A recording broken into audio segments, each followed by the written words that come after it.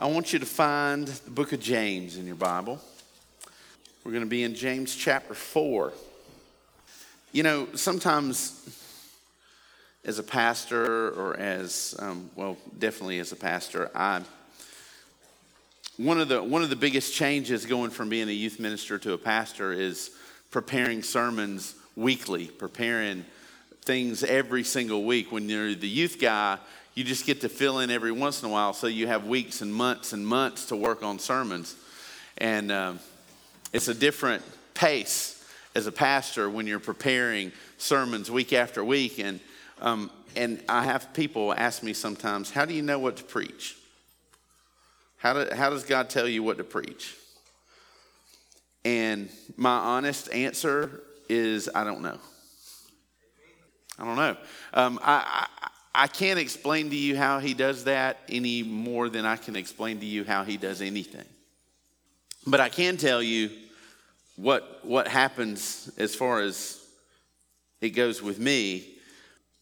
I pray and regularly ask God to just show me what part of his word he wants shared. I just ask him to direct me and highlight and lead me to specific text in scripture, to lead me to specific places in his word that he wants me to share. And as I pray that, usually in that prayer, I will find something that is highlighted in my mind somehow, that God will draw my attention to.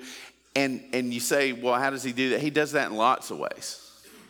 God does it through circumstances sometimes. He does it through people, interactions with them. He does it just in the quiet privateness of reading his word just alone with him. Like he will highlight things. And to be honest with you, in some cases, sometimes I get nervous because I may get very close to a Sunday and feel like he's not highlighted anything for me yet. You know what I'm saying? And those of you who have preached before, you know exactly what I'm talking about. But many times I consider many things, and there may be lots of different directions and lots of things. Maybe there's 4 or 5 places that I've thought about, but usually one thing will rise to the top. Usually one thing will rise to the forefront of my mind and my heart in the way that I'm thinking, and it's a text that stays on my mind and I can't get it off. And so because I trust the Lord, because I trust the Holy Spirit, and because I trust that he knows me well enough to know he has to make it very obvious to me, because I'm not really smart to figure that out on my own. That whatever it is that's in my mind that I'm thinking about a lot is probably what he wants me to address. And so there's no burning bush, usually. There's no audible voice of God that says, this is what you should preach, you know. That doesn't happen. And so this is a passage that's been on my mind all week. So let's read it together. James chapter 4, there's 4 verses we want to look at, beginning in verse 13. James chapter 4, verse 13 says, "Come now, you who say, today or tomorrow we will travel to such and such a city and spend a year there and do business and make a profit. Yet you do not know what tomorrow will bring, what your life will be. For you are like vapor that appears for a little while, then vanishes. Instead, you should say, if the Lord wills, we will live and do this or that. But as it is, you boast in your arrogance. All such boasting is evil." I love the book of James. And I love the book of James because it's super practical. And it's very plain. Most of the time when you read the book of James, there's not a whole lot that you ever read that you go, I wonder what he means by that. James is so clear, and he's so, the whole book of James is about genuine faith And what are the practical implications of genuine faith in the life of a believer? It's really sort of similar to the Beatitudes when I began to think about how the book of James is. Like what Jesus has just done for us in the Beatitudes is talk about, here are principles of the kingdom, and this is what it looks like for those principles to come out of people's lives. But with the Beatitudes, they're a little more abstract, right?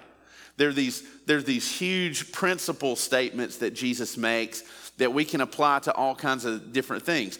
James is different. James is doing the same thing. He's saying, here is what a life lived out in faith looks like. But James he's not abstract. James is very specific. He's very practical. And so all throughout the book of James is filled with instructions like this. But chapter 4 specifically, because these verses are near the end of chapter 4. For us to really get what they mean, we need to know, well, what is all of chapter 4 about? Not just these verses. Chapter 4 is a warning from James against arrogance and pride. Okay, if you could sum up all of chapter 4 and you read it, it's James warning us against being prideful people, arrogant people when it comes to the way we relate to God. And verse 6, if you go back up to verse 6 in chapter 4, that kind of sums up chapter 4 when he says, God resists the proud, but gives grace to the humble. He's saying there's a cost for arrogance. There's a cost for pride. And when you approach God with arrogance and pride, there are consequences of that. So as we think about the practical instruction that James has given us here in these verses, we have to know that it's regarding this issue of pride and arrogance. That's the whole theme of chapter 4. So as we read these verses, we have to, first of all, understand that's the theme of what James is talking about in chapter 4 is warning us against that. So when we look at verse 13, it says, come now, you who say, today or tomorrow we will travel to such and such a city and spend a year there and do business and make a profit. So in this conversation that James is having in chapter 4 about pride and arrogance and warning us against that, he points out people in verse 13 who have plans. James is talking, you say, who is he talking to? He's talking to people who have plans. Do you have plans? I have plans. You've got plans after church.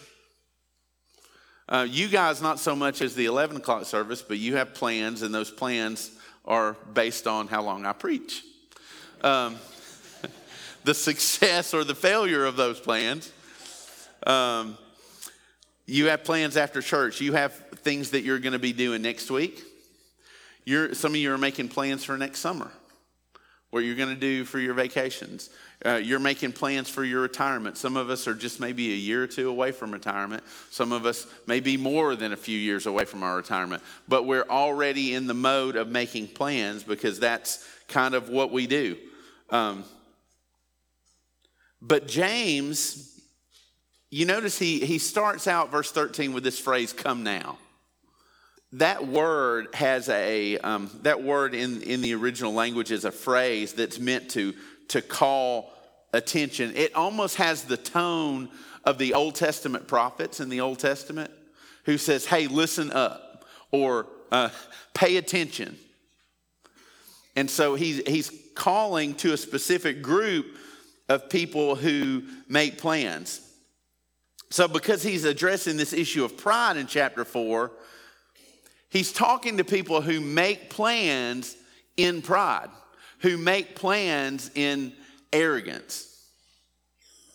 And there's one big overarching message in these verses, and I'm going to give it to you, and this is for your notes.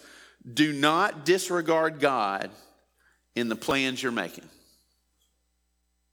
Do not disregard God in the plans you're making. This is what James is saying in this part of chapter 4. Specifically, in the context of culture and time, James is talking to a specific group of class of people. He's talking to the merchant class.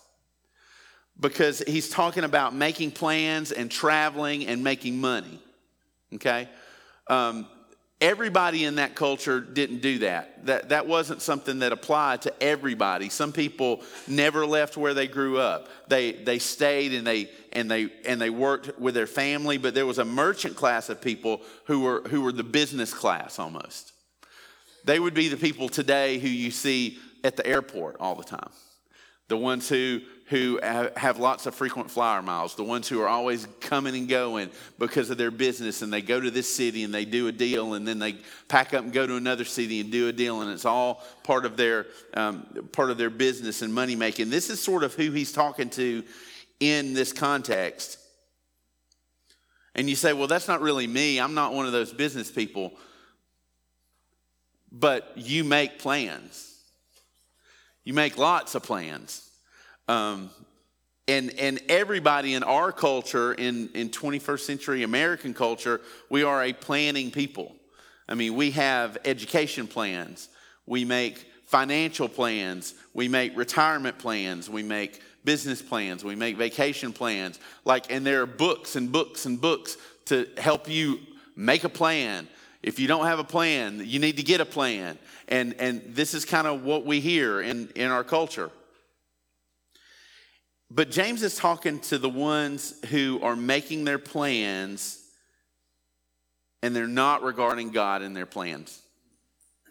They're not including God in the plans that they're making, and they're not even really considering him and his role in their life as they're making plans. I want you to look at verse 13 with me and see how James gives this example, and it represents the prideful plans of people. Look at the first phrase. He said, this is what you say. Today or tomorrow, number one, that is, they choose their own time. They decide when they will do what they will do. Today or tomorrow, we will travel to such and such a city. Number two, they choose their place. They choose when they will do what they're doing, and they choose where they will do what they're doing. Number three, he says, we'll go to such and such a city. Number three, and spend a year there. They choose their own duration. They decide how long they're going to do whatever it is they're going to do.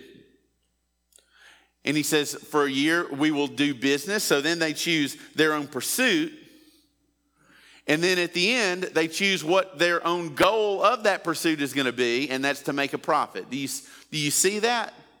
In that phrase, we see people who plan with their own time. They choose their own time. They choose their own place. They choose their own duration. They choose their own pursuit, and they choose their own goal. And James says, hey, listen up, you guys who are making all of these plans for when and where and how long and what the goal will be. You're making all these plans, and you're forgetting there's a sovereign God. You're not even thinking about that. He's talking to people who decide all of these things for themselves and ignore the fact that God has first claim over our lives. The reason we make plans and the reason we say things sometimes arrogantly, well, I'm going to do this and I'm going to do that and I'm going to plan this and this is where I'm going to go, is because we think we have claim over our lives. But Scripture tells us we don't. We don't have first claim over our lives. God does. And there's two ways that he has claims over our life. First, as our creator. He is the one who made us. So he has first claim over us. 1 Corinthians 8:6 says, yet for us there is one God, the Father. All things are from him, and we exist for him. And there is one Lord Jesus Christ. All things are through him, and we exist through him. Because he is the creator, he has first claim over you and I, not ourselves. So as the creator, he has claim over everybody, whether you have faith or not, whether you believe in him or not. You don't lay first claim to your own life because you did not create yourself. You were made by a creator who has first claim. But also for us as believers, he claims us as our master. back a couple of chapters in 1 Corinthians chapter 6, verses 19 and 20. Paul says, don't you know that your body is a temple of the Holy Spirit, who is in you, whom you have from God? You are not your own, for you were bought at a price. So glorify God with your body. He says, God has claim over your life, not just as your creator, but as your master, because a price was paid for your life. If you are in him, if you are a believer, he owns you. You belong to him. He is our master. We can't think that we have first claim over our lives. And it's very easy to do that. I can remember a time in my life as a younger man when I made plans. In high school, I felt my first call to ministry. And then as I started college, I began to figure out what that was going to be and what that was going to look like. And I did all of that in James 13. I did all of that. I remember as a college kid, I was making plans. I was going to choose my own time. I knew when I was going to do what I was going to do. I was going to go to such and such a city. Originally, it was Nashville, Tennessee I was going to. I was going to go to Belmont University. I was going to spend 2 years. James says you pick your own. We go there for a year or 2 years. I was going to spend at least 2 years in Nashville. I was going to go to Belmont University. I was going to be a music business major, and I was going to get a job with a Christian music distribution company. How exciting does that sound? And I was going to do business there. I was going to get a job and go to school. And then the goal or the objective ultimately was to be a part of the Christian music industry. And I'll say that I loved the Christian music industry more then than I do now. But the ironic thing was I was feeling called to ministry as a young man, and I was making all kinds of plans.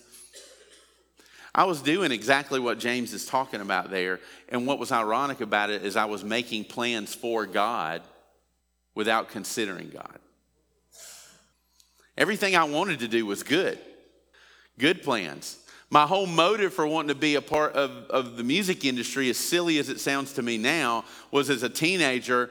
It was such a big part of my life growing up as a believer. I wanted to be a part of that. And I thought if I'm working in the business aspects of Christian music, then I would be a part of other young people like me getting to hear it and being encouraged by it and being taught by it. And that was going to be part of my ministry. Like I was going to be a part of a bigger ministry, but I was just going to be a little bitty gear, a little bitty cog in the whole machine. And I thought that's what I wanted to do. But then I realized, and God made me realize through lots of circumstances that, Eric, you're making all these plans, but I'm in none of them. And you're making them for me. But these aren't my plans. I'm not in any of these plans. And so when I realized that and I surrendered those plans to him, it changed everything. Changed the course of everything. And that's why I'm here right now. I realized that this morning. As I'm sitting here and I'm standing here with you guys, had God not shown me how foolish I was being because I was making plans without regards for his work and what he wanted, more than what I wanted, what I thought was great, then I don't know where I would be this morning. I have no idea. James is warning us from practicing what we could call practical atheism. Practical atheism.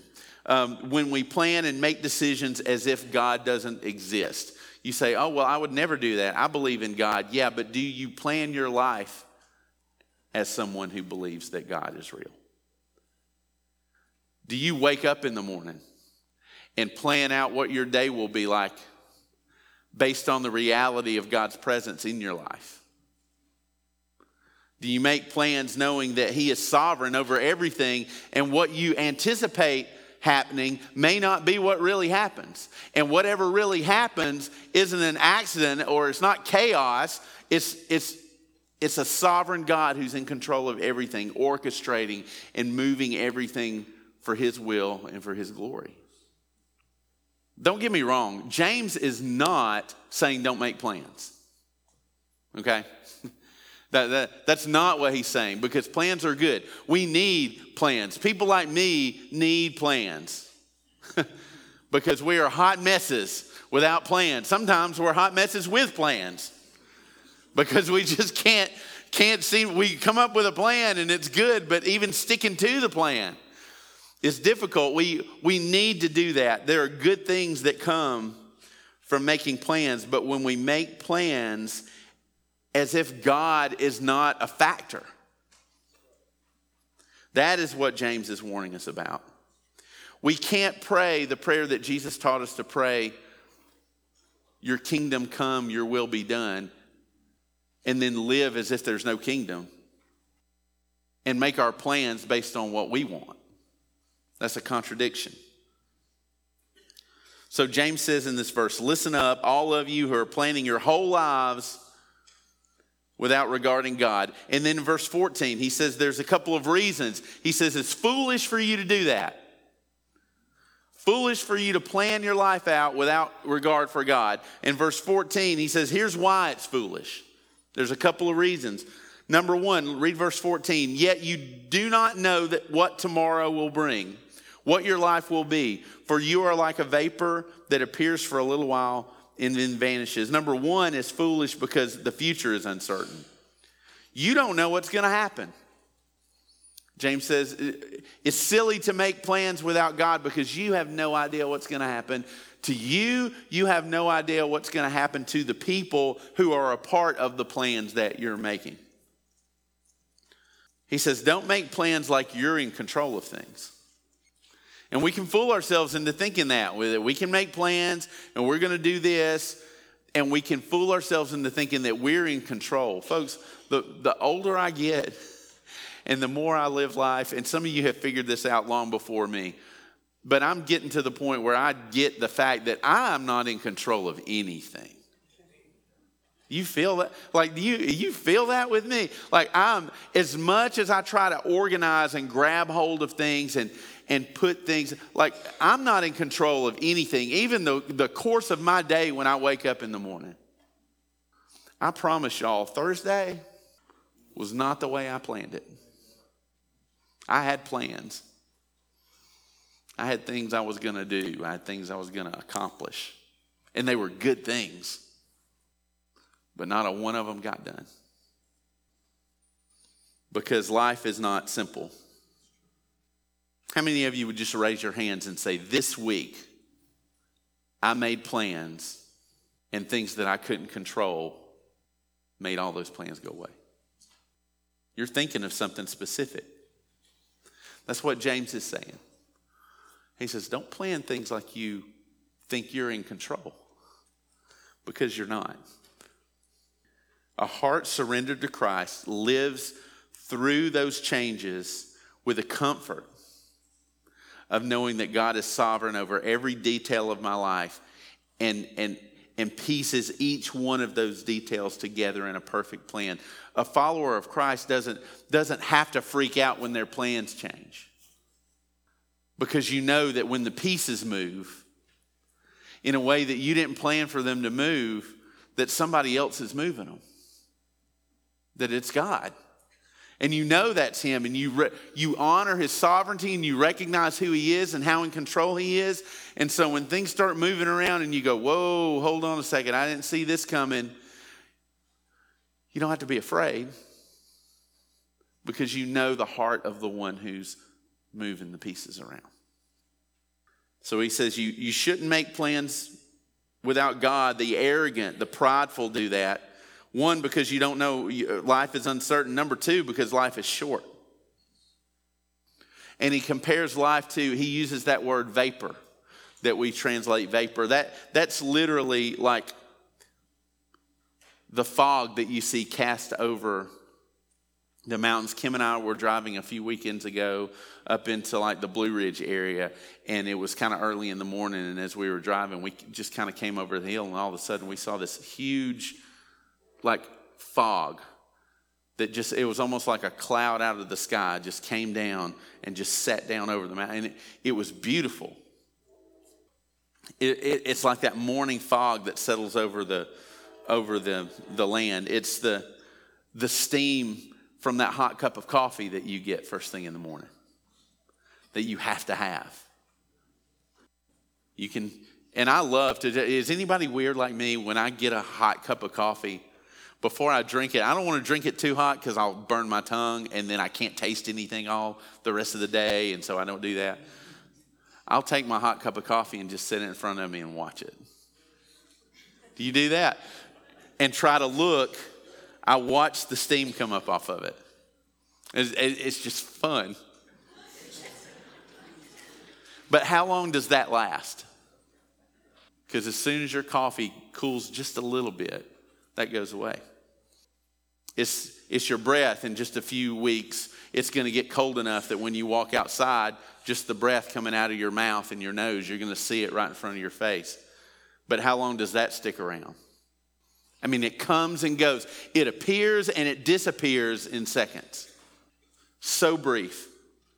And that's what James is saying. He says, you're making all these plans for your life, and the reality is you have no idea how long it's going to last. Psalm 102, verses 11 and 12 says, my days are like a lengthening shadow, and I wither away like grass. But you, Lord, are enthroned forever. Your fame endures to all generations. This is the heart of someone who understands the fragile nature of their life compared to the eternal glory of God. Life is short. James is saying, don't ignore the will of God in this short life, because if you ignore the will of God in this short, brief life that you have, it has everything to do with the way your eternal life is going to be. It says you're worried about the steam coming off the coffee. You're worried about the part of your life that's just here for just a little while and then it goes away. Most of the things that we plan, all of the things in those verses before when he says traveling to cities, making money, making plans, building your portfolio, all of those things. All of that stuff's like the cup of coffee, like the steam rising. It's going to go away, and in the end, what's left is going to be none of that. He says you're putting all your plans in the temporary and disregarding the eternal. You know, when someone dies tragically, or even someone who dies of natural causes, and if they're not way up in age, you'll hear people say sometimes, oh, their life was cut short. Right? And we say that, oh, like we don't think it was time for them to go. But when I read what James is saying and how he's describing life here, I think James would reply to that and say, life's already short. It's not so much, I think we talk about people's lives being cut short because we have this idea that life is supposed to be long. And what James is telling us, in the perspective of God, the perspective of all that is, life is not long. And our life here was never even really meant to be long compared to the eternal life that God has prepared for us. So the more we realize the brevity, the fact that life is short, it creates more urgency for us to tell people about the hope of the gospel. That's part of the reason I think that many people put off responding to the gospel, and even that many Christians put off sharing the gospel with people, because we think life is long. There's plenty of time. There's not plenty of time. James says you have no idea. You have no control, and you have no idea how long it's going to last. So he gives us the alternative in verses 15 and 16. Or in verse 15 specifically. He says, instead, you should say, if the Lord wills, we will live and do this or that. But as it is, he says, now, this is what, verse 15 is what you should be doing, but unfortunately, verse 16 is what you're actually doing. But as it is, you boast in your arrogance, and all such boasting is evil. You say, whoa, that sounds intense. Like, I get that it's not smart to make plans like that. It's not, but evil? Is it really evil to do that? That word boast in verse 16, in the Greek, it can mean to be loud-mouthed or to speak loudly. You know anybody like that? To boast, to be loud-mouthed. It's to glory in something. Now, to be loud about something. And that can be legitimate or illegitimate, right? There are some things we should boast in, we should be loud about when it comes to the glory of God, right? Sometimes the problem is we're not loud enough. We don't boast enough in the Lord and who He is and how glorious He is. But we can take that same glory and boasting that is meant to be with the Lord, and we can put it into illegitimate things. And most of the time, in this case, James is talking about bragging in your own accomplishments. He says you boast in your arrogance because you think you're in control of your life and your circumstances and your destiny when you really are not. That phrase literally means, what James is saying is you're bragging about something that you don't even have. I mean, that would be as silly as me taking you out in the parking lot and bragging about my brand new truck that I don't have. You would think I was nuts if I did that. That's what James is saying. Like, that's how crazy your boasting is. You are literally bragging like you have something that you don't have. It's not even there. But rather, he says to submit to the Lord's will in all of our efforts and plans, and to affirm His power and authority over all things, over and over. When he says, instead you should say, that in that language, it's an infinitive, is like in English. And what that means, can y'all tell I'm taking a Greek class? It's an infinitive, which means it's perpetual. It's something that you do over and over and over and over. It's not just one thing. And it's more than just saying it. James isn't just talking about saying it. We were even talking this week, and Kim was saying her great-grandmother used to always say, well, Lord willing. How many of y'all either say that, or you had grandparents, like when you're making plans, they say, well, we'll do this, Lord willing, Lord willing. And you should value that. And they should be commended for that, because at least they're verbally acknowledge what James is saying here. The reason they say that is because somebody taught them to say that. And somebody taught them to say that because they read James 4:15. And it says, hey, you should say this. This is literally what James says. You should say, well, if it's the Lord's will, we'll do this and we'll do that. But James is not just talking about saying it. If we can say, Lord willing, every day of our life and still live our lives as if we're in control of them. He's not talking about just words. Instead, you should say, not with your mouth, but with your life, with your planning, that God has ultimate authority and control over all things. And you know what happens when we can submit ourselves to God in that way? The plans that we make become an act of worship. Because we're making plans with regard for His glory. And submitting my plans. It's like I said, James isn't saying don't make plans, but it becomes an act of worship when, as I am planning out things and deciding what is the best thing to do, if I'm regarding God, the first thing I'm going to do is bring my plans to Him. And then my plans for what I want my life to be become a sacrifice that I bring to him, willing to put before his authority and to say, you can do with these whatever you want to do. You can change this however you want to change it. And then I begin to live my life with my eyes on his glory rather than on my plans and what I think I'm going to do. So make your plans. Make them. But be willing to surrender every single one of them to Jesus. That's what James is saying. Don't make your own plans and think they're yours.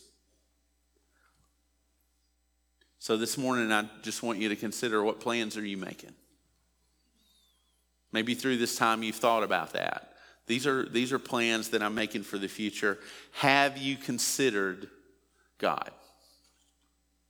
Have you considered how unpredictable life is? Have you considered how short life is? Have you considered the lack of control you really have in all of these circumstances? And have you taken your plans and your dreams and what you want to do and brought them before the Lord? When there's a decision to be made in your life, do you bring it to him? Do you pray? Do you say, God, I've got an idea of what I could do here. I even have an idea of what I think might be best or what is going to turn out being good for me, but I want to know what you think. I need you to help me because I'm not in control of anything.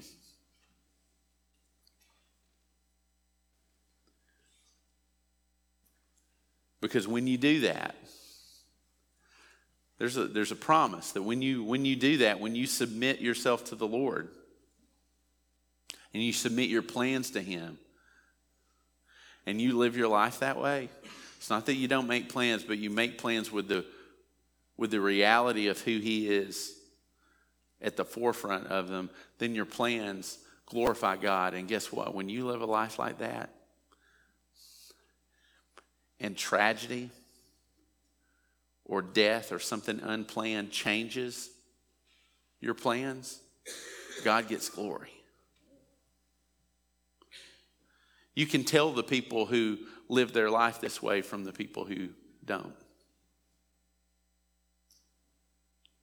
And it's very easy to see when somebody dies, when their time is up, when the vapor of their life fades away.